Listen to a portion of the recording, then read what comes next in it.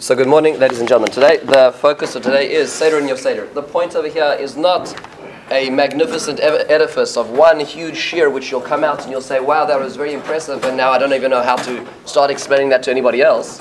The point of today is to come away with some very specific ideas. We're going to try to cover 6 to 7 ideas today, which hopefully you can walk away with. You can say, you can relate it to your Seder and enhance your Seder. So every year it's going to be different ideas. We're going to go through different ways of looking at things as we go through the Seder.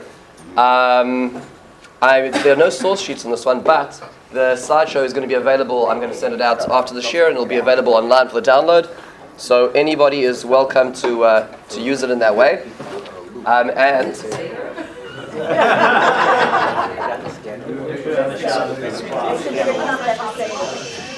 And the Seder app will... No, but if you want to review the sources that are on the PowerPoint will be available. And if you need any specifics, please reach out to me. I can send you the bigger sense of it. So the first thing I'd like to concentrate on is the following. We're told the following, the role of questions. The Rambam says the following. He says, "V'tzorich," this is the Rambam in Hilchos Chametz U'Matzah. He says, "V'tzorich la'asos shinui balayla hazeh kedei sheyiru habanim." So the Rambam says that a person needs to make distinctions, make things different this night. Shuffle it up a little bit in order that the children should see. V'yishalu, and they should ask. V'yomru, ma nishtana halayla hazeh mikol halaylos. So therefore they should ask, why is this night different to all other nights? Ad sheyoshiv lahem v'yomar lahem kach v'kach ira v'kach v'kach chaya. And then you say, well, this is what happened. This is what the past was. This is what occurred in those days. And you explain to them. You need to get them to ask questions. I remember that they say about Rabbi Jonathan Sachs that when he came in before the Queen to be knighted, so she asked him the question, why is this night different to all others? I don't know if that's exactly what we were expected to be getting at the Seder, but the Rambam says this, and what I find so fascinating is that anytime we're stumped by a question, right, we say it's so the kids can ask, right? It's the last, right? It's like they ask some sort of complicated philosophical question. You're like, "Kadeshi Yishalot Tinokos," It's all in order for the kids to ask. It happens to be that there are a lot of questions which we try to stimulate, which are only seem to be for the point of questioning, because the Gemara doesn't supply the answers in a lot of cases. Let's take that a little further. The case of Meshane, how do you make it different? Machalek lohem kloyos ve'egazim, right? V'okrin ha'shulchan minifneim. You give them nuts. This is in the days before peanut allergies. So you give them. What's the first kloyos? They're I think roasted nuts and regular nuts, and meaning it's the equivalent of candy. And they're like, well, what's going on, Dad? Usually it's not happening at the table. You take away the table from in front of them. Kodem shiyochlu v'chodfin matzah zeh miyad zeh, and you switch the matzah from hand to hand. And all these kind of unusual things, and we've developed our own great systems to make this more exciting. This is the interesting part. What happens if you don't have a child? So the interchange is done between husband and wife. What happens if a person is not living with a spouse at that point in time? One asks one another. All the people in that meal ask one another. Even if they're all wise, even in that case, then even if you're alone, you start asking to yourself. You hope nobody's looking. Nobody's taking notes. But in the end of the day, the Rambam says a very interesting thing is that one needs to be asking oneself. So what you see here is an interesting thing. Is more important than the periods, or we would say the full stops, are the question marks. Interesting, meaning to say the information is less important than the conveying of the information. And the reason that is because certainly today, in the age and era that we live, we have lots of information. If you wanted to know about any particular subject, you could find it out within 5 minutes. You really could. But you know why most people don't know about things? Is because they're not interested enough to take the time to do that. You can pull out your phone one moment and Google anything. You can find out almost anything available. The reason why we don't all the time is because most of us have got so much going on that it's not on our sphere of interest or attention for that particular moment. Says the Rambam, the most important thing about the Seder is the educational process. It's not about conveying information, it's about conveying interest. Once you have interest, anything can be conveyed. You need to stimulate interest. In fact, this is a quotation, a very famous quotation from Isidore Isaac Rabi, who was a Polish and later American Nobel laureate physicist, and he says the following. He says, my mother made me a scientist without even knowing it. Every other child would come home from school and be asked, what did you learn today? My mother used to ask me a different question. Izzy, she always used to say, did you ask a good question today? That made the difference. Meaning the point is not the information. The point is, are you interested? Are you stimulated? Is there something worthwhile asking about? So the Seder has so many times where it says, Kadesh Yishala Tunokus, and we say, oh, what's the point of that if we don't have an answer?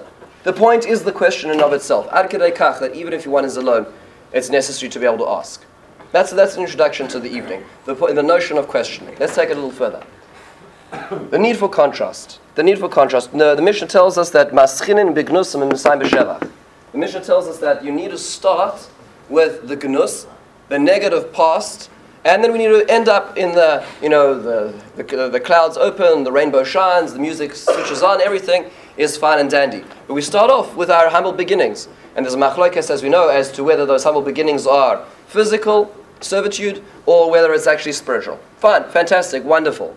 Just to appreciate this, educationally, today in the 21st century, we've developed all these tools, and over the last 50 years, we've had an extreme focus on education. But Chazal understood education to a fine degree because our nation's built on education. And one of the tools they use is this notion of contrast. There's a famous story, which is in the book. There's a book called "To Sell Is Human" by Daniel Pink, and he has a story in the book where there was a fellow they were walking through a park, and there was a fellow who was a blind person. I'm sure many of you know the story, and he's sitting there, and there's a sign over there, and the sign says the following. The sign says, "I am blind," and he's sitting there, and people are walking by, and most people are trying to ignore him as they walk by in a hurried rate. And one of the executives he's walking with turns to the blind man and says, would you mind if I added 3 words to your sign? So the man says, well, I've got nothing to lose. It's not as if business is coming in very fast. So he wrote the following 3 words.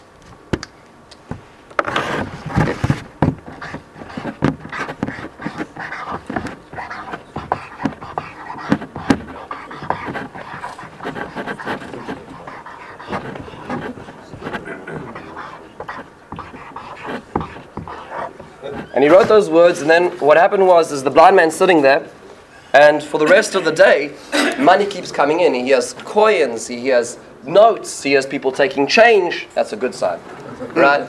He has people taking change, and at the end of the day, he turns to somebody who's walking by and he says, would you mind just reading me what's written on the sign? Those 3 words must have made a huge impact. And he turns around and the man reads in the sign says the following.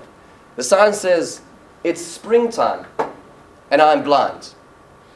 And suddenly people started thinking, why? What's the point? The point is that when people got the sense of contrast, they're walking through the park and it's a beautiful day, and they see the blue skies, they see the clouds going through them, they see the beautiful trees as their bright green new leaves are blooming and the blossoms are falling. And then they see this man now who's blind, is not able to appreciate that. That gave them the sense of empathy. That gave them the sense of wanting to be part of this. Why? Because they had the sense of contrast. Say Chazal, in the almost opposite way. You can't just walk into the Seder and say, well, you know what? We were saved by God. In order to be able to appreciate, you need to understand exactly what we're doing. We need to taste the bitter herbs. We need to see the mortar of the charoises. We need to experience what it was, and then we can say, now we understand. In order to be able to get there, you need to be able to have the contrast. The value of contrast, which is so important over here as an educational tool. We've just seen these two ideas in terms of both the notion of questions and the notion of contrast. Let's take it a little further. There's a very famous question which is asked by everybody and their brother. Why it is that Magid doesn't have a bracha? Why is it that Magid doesn't have a bracha? I'd like to just stop at this moment just to say that today's shir is sponsored as a happy birthday for David Levy. In honor of his wife, who just had his birthday this week, and we wish you many happy returns, and thank you for being a constant in our shir, and we look forward to celebrating with you many, many, many more years in good health. Amen. We'll leave the singing until afterwards. Yeah. So, everybody asks the question: why is it there's no bracha on Magid?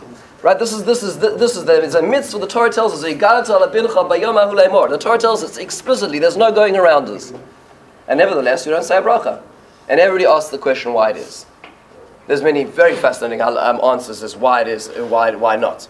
The Sfas Emes says something most unusual. I hadn't come across it until this year.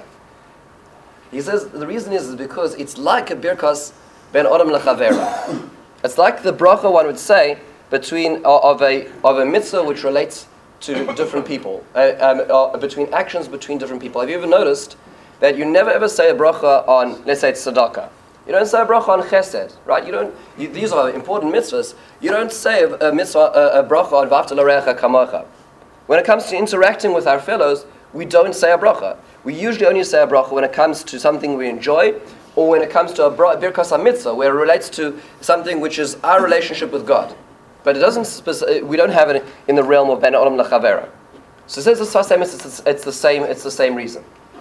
Now, why? Let's take a step backwards. Why? What's unusual about ben olam lechavera? What's special about ben olam lechavera that doesn't necessitate a bracha in the first place? Famous answer by the Rashba, the Tshuvas Rashba says. Anybody familiar? What's the reason why there's no ben olam lechavera? The Rashba says. Not quantifiable. Well, and it's not about quantifiable, but it's not in your control. That's the way the Rashba understands it. Let's say you say a bracha, Harani Mochana Mezuman, and you say the bracha, and you give the poor man the money, and he throws it on the ground and walks off. What are you going to do? You're not in control of the mitzvah. When there's another person, there's another factor in the equation, you don't have full control of all the variables. Because it's relating to another person, says the Rashba. That's the reason why there's no bracha on a ben olam lechavera. However, says the Sfas Emes, no, it's deeper than that. It's more fundamental. The Rashba is a technicality. The Sfas Emes says the reason is simple. Let's imagine a world in which there weren't Torah. Let's imagine a world in which we weren't commanded. So let's take it back to pre-Matan Torah. Was there an obligation to be a good Samaritan? That's a very bad term. But was there an obligation to be good to people, to honor parents? And the answer is, there were certain things which were fundamentally, morally necessary. If you were to sit there and philosophize, you would come up with them. And in fact, a number of the philosophers do. They come up with slightly different utilitarianism, the critique of pure reason. There are many different ways of getting there, but in the end of the day, some form of morality has to exist based on simply in a pre-Torah existence. It says the Sfas Emes, therefore there's no bracha on it. Because Hashem created the world in such a way that there's certain logical constraints. Honoring parents is. We do it now. Why? Because Hashem commanded. But that was there. That was necessary. Hashem put that in creation. That there's a natural feeling that humanity feels. They feel indebted when receiving something from somebody else. There's a natural feeling that we want to protect others. Those things we start to say bracha on because they are logical. They are mishpatim. Says the Sfas Emes, that's what's going on at the Seder. At the Seder over here, when we're experiencing this, and as we're pointing out, it's not about going back to history. History is linear. History, you have to go back 3,000 years and say, what happened then, and try to remember the details. When it comes to the Seder, we're going back to the cycle.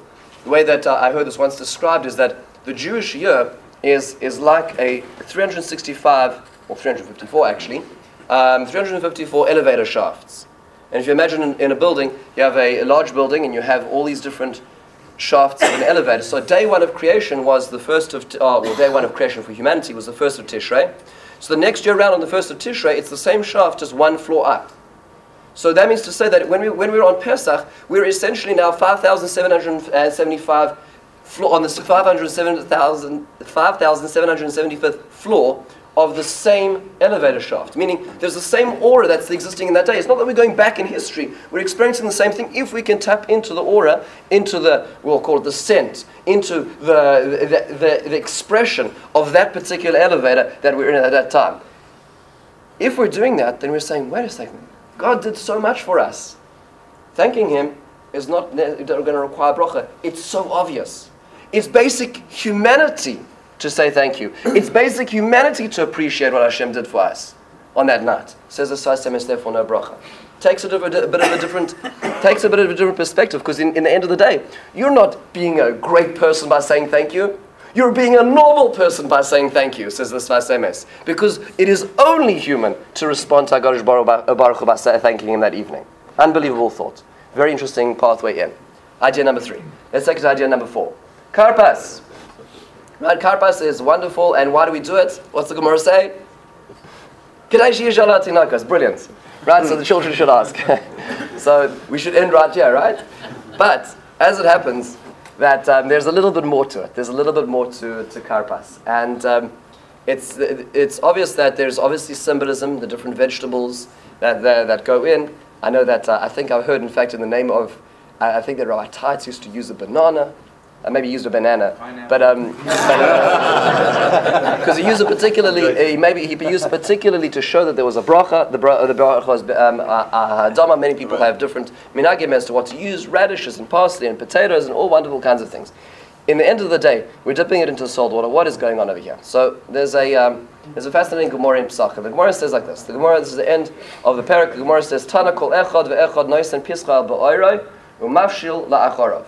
So the Gemara says that every person were to take their Pesach, and they were in its skin, and they would put it on their back. They would carry their Pesach, their Korban Pesach on their back, and the Gemara would say, Amar Rav Ilish Tayos. Rav Ilish would say, like Tayos. Okay? What are Tayos exactly? Rashi says, Tayos derech soichrid nishmaelim huzeh. It's the way of Arab salesmen. That's the way they would carry their wares. They would walk around with it on their back. Now the problem is let's review for a moment. Who were the aggressors? Who were the antagonists in the Egyptian story? They were Egyptians. Now Egyptians and Ishmaelites today, you might say the lines are blurred. In those days, they were actually different families. Ishmael is a son of Abraham, and Mitzrayim is the son of a completely different side of the family. Mitzrayim is the son of Cham. Right? He's one of the children of Cham, completely different side of the family. So, meaning, this is the wrong story over here. It sounds like symbolically we're carrying our Pesach on our back in order to be able to commemorate the Arabs, but they weren't part of the story. We had different problems in those days.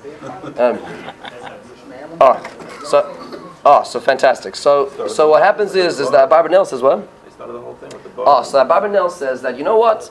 Fascinatingly enough, that Barbanel says, of course they're part of the story. You just need to have a bit of perspective. Because in the end of the day, how was it that we actually got down to Mitzrayim? Yosef. Was because of Yosef. Why did Yosef get down to Mitzrayim? Because he was sold by his brothers by, initially, Sochrim Yishmaelim. Now, it was interesting. There's an interchange between who the merchants were at the end.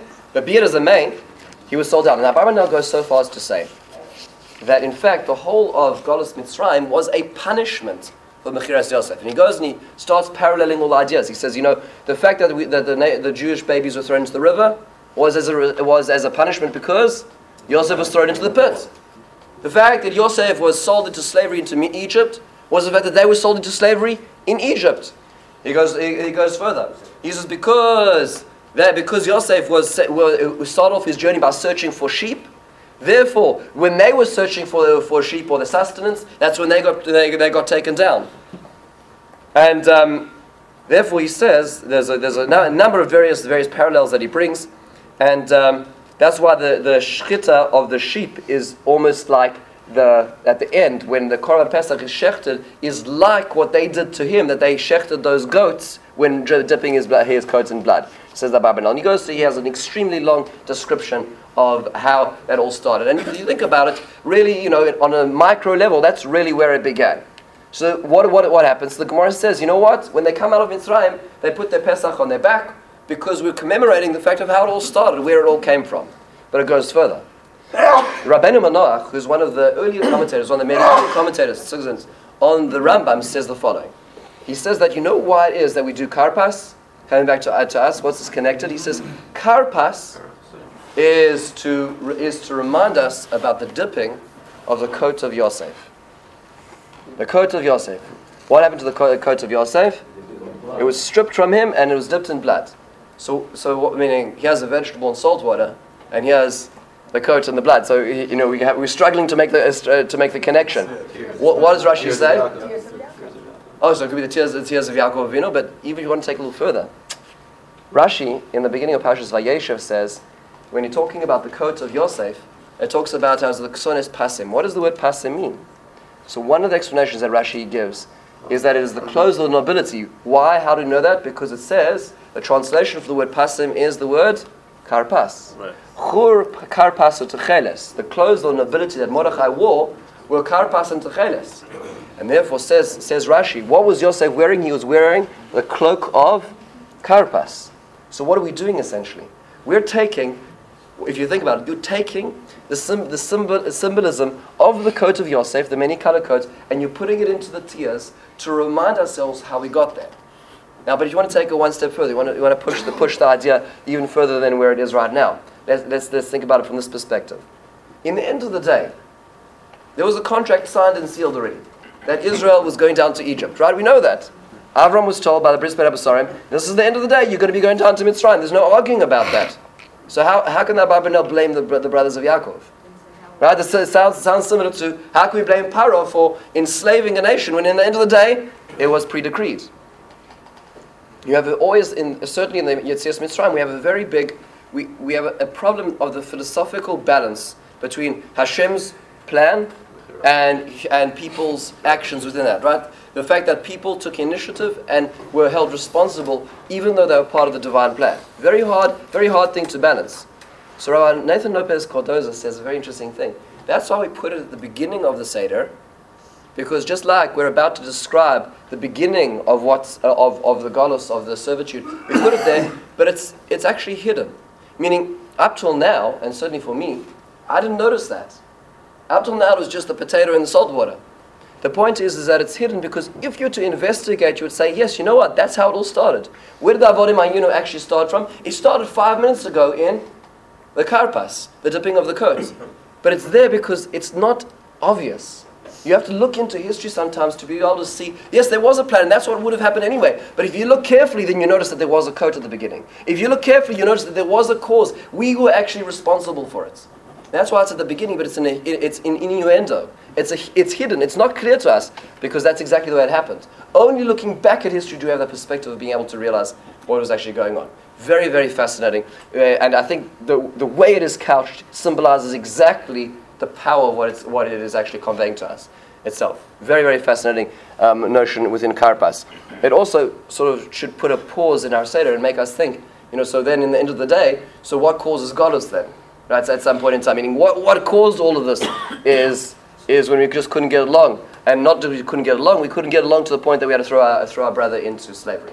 That's something which should take a pause. Which goes back to the Ben Adam Machavera. Right. Maybe even greater what the Sas Emes was saying, that we don't say the bracha because it's Ben Adam Machavera. Perhaps that's the very underpinnings of what the Seder is once we reach that realization. Very, very fascinating. Let's take another organic substance of the Seder. Charoy says, right, so now the problem is like this, is that actually Dr. Huberfeld mentioned this to me, an idea to me the other year, and I want to just bring it into focus.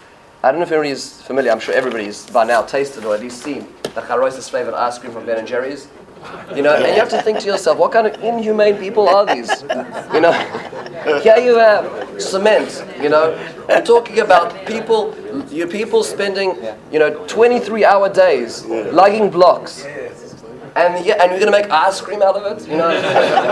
It's like, really, how insensitive can you be? But perhaps it's not insensitive because actually, if you do a little bit of this I wasn't taught in school, but the Gemara actually discusses whether charosis is a mitzvah or not. And the Gemara says there's two reasons for charosis in the first place. Reason number one, my mitzvah, Rabbi Levi Omer, zeichel tapuach. It's the memory of an apple. Now, I don't know about you, but I don't remember any apples in Egypt, right? So what's the tapuach? Oh, Rabbi Yochanan Omer, zeichel tzitz. That's the one that we taught in day school. It's to remember the plaster, to remember the cement. Omer Abaye hilchach tzarich lekuhuye. You need to make it sharp because of the apple. But tzarich lesamuche, it also needs to be of a thicker substance because of the cement. Right? Lekuhuye zeichel tapuach, but tzarich lesamuche zeichel tzitz. So you have to have both elements in this. By the way, this is one of the few times the Gemara actually goes into the recipe of something about what the content. And just FYI, if you Google Charoses, the first 4 pages will almost without exception is just about recipes. So there's you have to dig deep to find the Torah on the Charoses. So it's interesting. So we have over here two ideas. The one we're more familiar with is that it is in fact the cement. But what's this tapuach? So what was that? So the Rashi quotes a pasuk in Shir Hashirim which says Tachas tapuach ararticha. that it was under the apple tree that I initiated. What's this referring to? So the Midrash in Shir Hashirim says that what went on was that you can imagine the families were in backbreaking labor. They were at a point where they were psychologically impoverished, to the point where the men who are very logical about things says, why are we having children? Why are we bringing children into this kind of world? How can we sustain such a thing? Never mind the children just being thrown into the river, but there's no strength. How can we even be parents in this kind of climate? And it took the women who had the foresight, who had the knowledge beyond the logic. Right? Men are very stuck in logic. The women had the ability to be able to say that we can still do this, and they enticed their husbands. They had children, and it says that because there was such a threat of the life of their children, they would go out into the fields and have their children under the apple trees. That would be the way that they would have it, so they wouldn't be unnoticed by the Egyptians. Embedded in the charosis is not only the cement of the servitude, but perhaps the apple, or the idea of the way that we got out of it. Why? Is the notion of the woman. Okay, so now I wanted to take it one step further. Tosfos adds something very interesting. Tosfos says that there's an additional layer of meaning over here, and that is that it should also have, Tosfos adds an active ingredient, and that is wine. Why wine? Says Tosfos, quoting Yerushalmi on this over here. The Yerushalmi says that the wine is zeicher le. What's the wine a memory for? Blood. Blood, says Yerushalmi. So you need to add into your charosis wine, which is about blood. Now that seems to tilt the scales, right? Because we have the cement, and then we have the apple, right? Which seem to be these two ideas in tension. And now the wine seems to sink the ship. But that's actually not clear over here, because what blood are we talking about? One could be the birth blood. Okay, so there's different bloods in Mitzrayim, but explicitly there was the blood of Milah, there was the blood of the Korban Pesach, but there was also earlier bloods.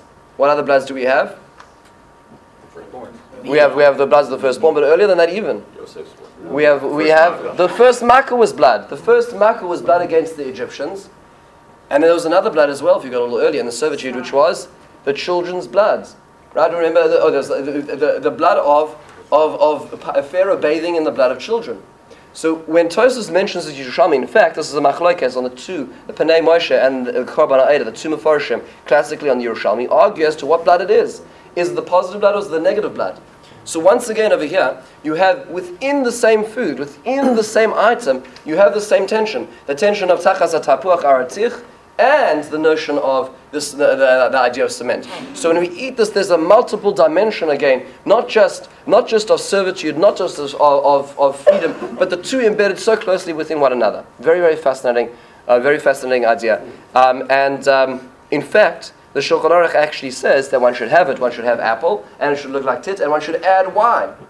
And the reason is because we try to incorporate all these ideas. So when you're going through this beautiful, sensual, enjoyable experience, at the same time you're experiencing all the different tastes, all the different pieces of what went on through the experience of Mitzrayim, the complexities of that. Wouldn't it be the other point was blood that to Yosef? when it goes to represent because of the kosher shibud and the difficulty in the shibud, that's why the woman should have so many children. The bracha of Tachas HaTapuach or Articha Only applied to Bnei Israel. Linked to the fact that those who worked, Shevet Levi did not have that. Didn't have that bracha to that extent. Beautiful. So when the Jews are standing there and they think that it's bad, that ultimately it's actually being flipped around to good. Beautiful, so it's beautiful. The double linkage. So yes, that was the extra point. That was the extra point. That was the extra point. Is that Shevet Levi didn't get this. Shevet Levi didn't get this. Why? Because they didn't have to suffer. So therefore, they didn't have to suffer. Therefore, they didn't have the extra numbers. So actually, if you do the cheshbon in the math, you will see that Shevet Levi didn't grow as exponentially as the rest of Israel. Why? Because they didn't have to suffer to get the bracha of growing, which is why the two are embedded so closely and finely together. Evan? I go back to the original sin, because the apple was Sure. the original sin. The apple was the reason why there was such pains in birth, and the reason why we went into we got kicked out of Gan Eden, and we went into slavery in the first place. Right. So you're right. There's a whole deeper idea over here, which we need to keep aware of, is that there's we'll call it primeval sin, the idea of the nachash and why it is that the apples over here as well. There's a bigger picture over here, which is we should spend time on. I'm not spending time on it at this point in time, But what I wanted to do is capture the tension. But you're absolutely right. There's even greater depth in this. This is idea number, I think we're up to idea number 4, maybe. So, Maror. Now let's just keep count over here. Rabban Gamliel, right? Rabban Gamliel says this is the point where everybody says, okay, kids from the couch, whoever's hanging out in the kitchen from the kitchen, let's read it, let's translate it, let's do everything we need to. This is the most important part of the Seder. Rabban Gamliel says there was 3 things you need to say, and they are Maror, Pesach, and Maror, Matzah, and Pesach, right? So you need to say all 3 of them. But the problem is the way he says it is that Eilu Dvarim Kol Shlo Amar Shlosh Dvarim Eilu Pesach Lo Yotze Lecha Vasa Ve'Eilu Hein Pesach Matzah Maror. Now chronologically, folks, let's think about it. What happened first? What happened was the maror is terrible. The matzah, now matzah can go both ways. Matzah is the bread of affliction. It's the bread of freedom. Okay, we'll put it in the middle. Pesach is certainly at the end of the day, right? Pesach is the end of the process. So why? Meaning you're conveying to us the most important things and you put them out of order. Now you might think alphabetical, right? Let's try. Maybe it's alphabetical at the very least, but it's not really alphabetical, right? It doesn't work. The pay comes afterwards. So there obviously is an order, and he's not telling us what the order is. Why is it that the maror comes later? So actually, just this week I had the fortune of hearing from Rabbi Mansour, and he suggested something very fascinating, very, very fascinating. And that is that we just read a few weeks ago in Parshas Ki Sisa, Moshe Rabbeinu comes down from the mountain, and this is the end of that second aliyah, where everybody at that point everybody is switched off. It's very, nobody's paying attention at this point in time, except for the Balei Kriya, who notices that it's the Kriyas Torah for Tanis, right? But in and amongst that, Moshe Rabbeinu asks some very profound questions, and one of the questions he says is, "Vayomer hareini no'es kavodecha." God, please show me your honor. Right? Show me your honor. Let me see your honor in this world. So what's he asking for? What's Moshe Rabbeinu troubled by at this point in time? The honor of God. What does that mean? So the Gemara Brachos goes on to say that there was actually a deeper question over here. He was asking the time-old question, which is called Tzaddik V'Rala. The fact that how is it that the righteous suffer and that the evil do well, right? How is it? Show me your ways in this world. Harininos Darchecha is the previous pasuk which was expressed the same idea. Show me the way in which you interact with the world. It doesn't make sense. It doesn't make sense looking at history. It doesn't make sense. Some views in the Gemara about Basra go so far as to say that Eov was in fact Moshe Rabbeinu. Right? The idea of Job, this conceptual man not Moshe Rabbeinu himself, but lived in the generation of Moshe Rabbeinu. The theodicy, what is called academically, of trying to understand how Hashem interacts with the world doesn't make a lot of sense. The Gemara in Brachos debates, in fact, whether Moshe Rabbeinu got an answer or not. The Gemara debates whether Hashem fully answered Moshe Rabbeinu or didn't fully answer Moshe Rabbeinu. And the debate really is there a way that humanity can comprehend the notion of theodicy at all? What does the Psukim say? What does the Psukim say as the answer was? Hashem says, in the response in Pasuk Chav Gimel, "Vasirosi es kapi v'ra'isa es acharai u'panal la'yaro." What happens is I'm going to put you in the Nikras Atzur, I'm going to put you in this cleft of the rock, and I'm going to cover you, and when I let you see, all you're going to see is my passing, that I already passed by, says HaKadosh Baruch Hu, and you're not going to see my face. What does that mean? Chasam Sofer has a response in which he talks about this, and he says the following. He says that in history, one can really only understand God retrospectively. Here's an example which is so well captivated is, a person's part of a book club, and they meet on a monthly basis, and they go through their book and they discuss it, and for a particular book, John walks in and he's sitting around the table, and everybody is going to review the book and say what they thought of it, and John, who's been a participant now for 3.5 years, is on the gold star membership level already, and he gets up and he says, I just found that this book was completely lacking a plot. There wasn't a sense of continuity. I would not recommend this book for anybody else. There just wasn't even a theme. It didn't connect. The whole thing didn't make sense. There was no ending. So, and then everybody else takes a turn, and Jane and Susan and everybody goes around the table, and they all have such wonderful reviews, and they're going to read every other book this author has ever put out, and they're going to recommend it to everybody else. It's a 6-star book, and they come around the table and they come back to John and they say, John, were you reading the same book? And he says, yeah, I was. They say, can we see it? So he holds it up. It's the same book that they were just reading, they reviewed for that month. And so the person who is orchestrating the book club says, can I just see your copy?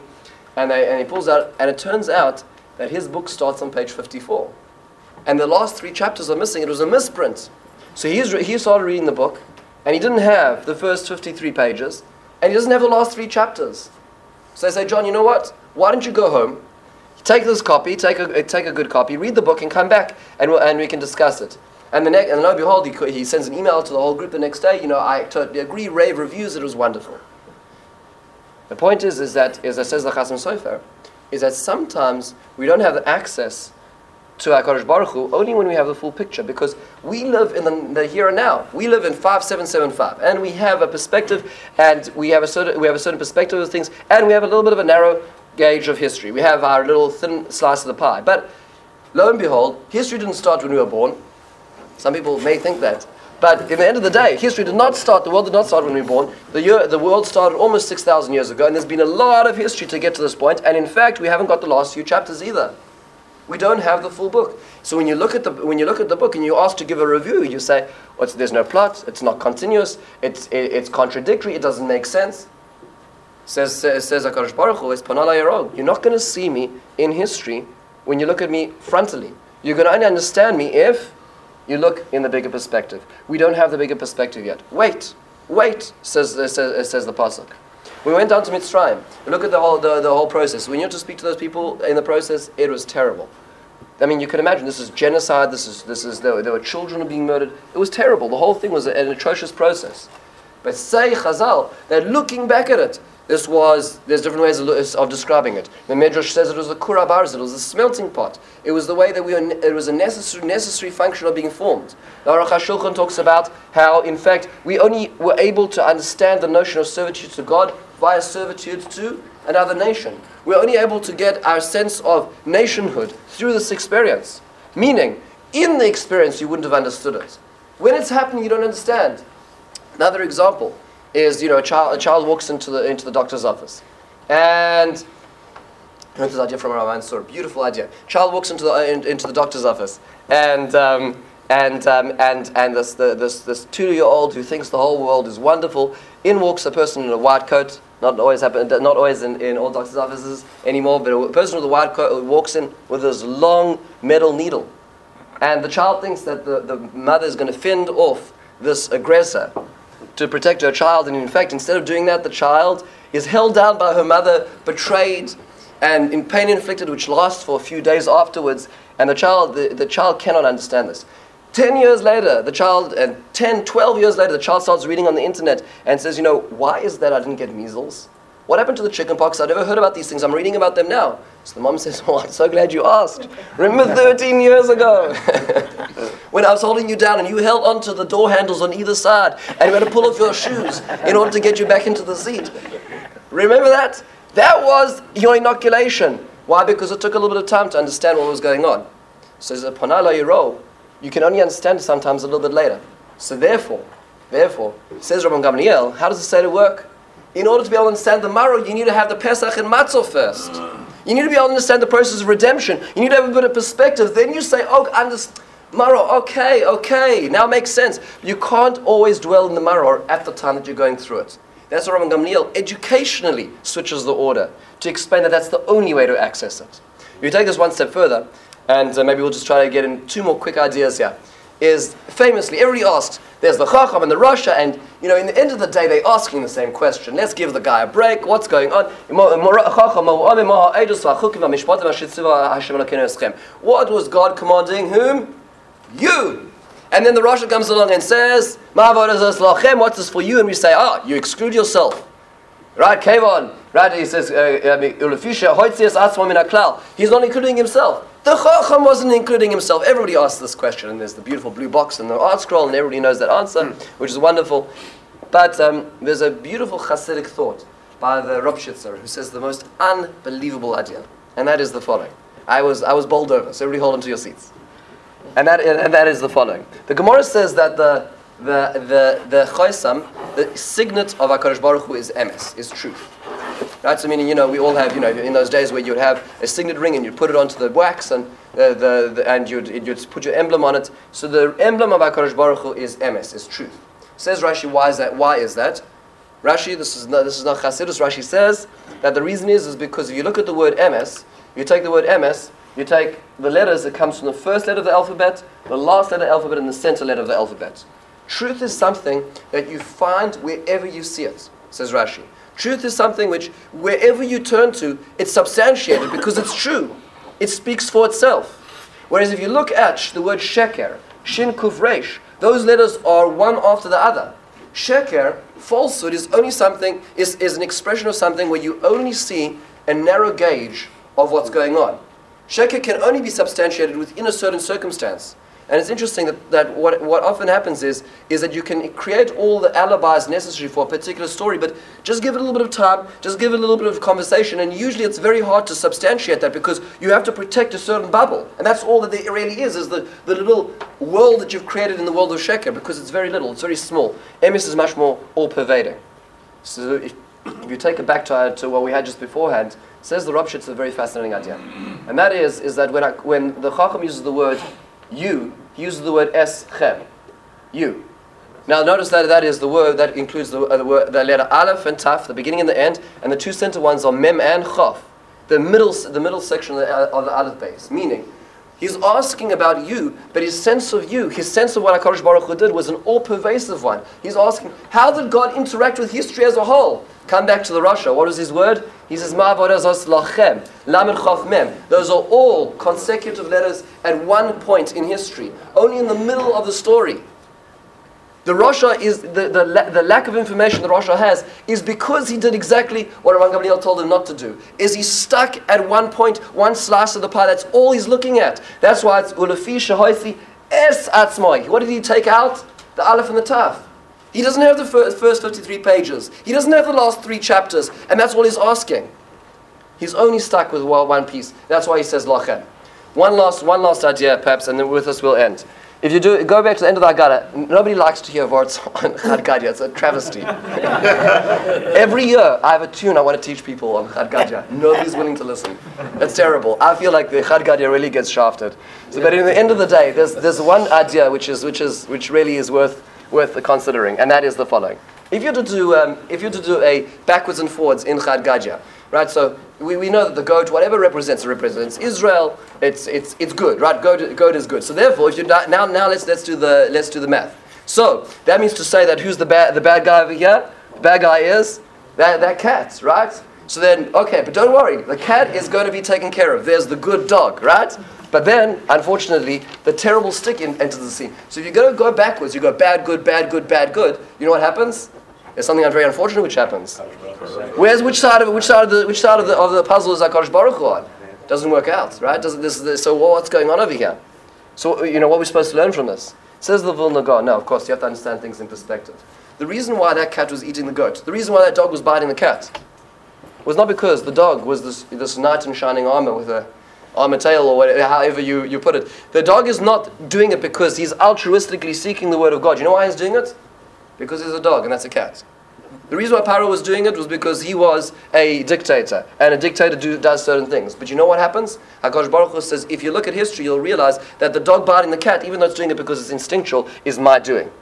What you need to do is you need to take a bit of a bigger perspective and say, I'm going to look at the whole array of history, and everything doing what it does because of its natural inclinations. In the end of the day, it creates the bigger picture that HaKadosh Baruch Hu kills the Malach HaMaves. Because that's the bigger picture. It's not good, bad, good, bad. History is much more complex than that. But the point is that within the history, you see HaKadosh Baruch Hu's hand. And that's how we end off the Seder, because that's how we begin the Seder. Where we start off with the Karpas, where you don't see necessarily where it's going and how it's leading to. In the end of the day, it's Chad Gadya, where HaKadosh Baruch Hu is in charge of everything. Thank you very much. I hope these ideas are very stimulating.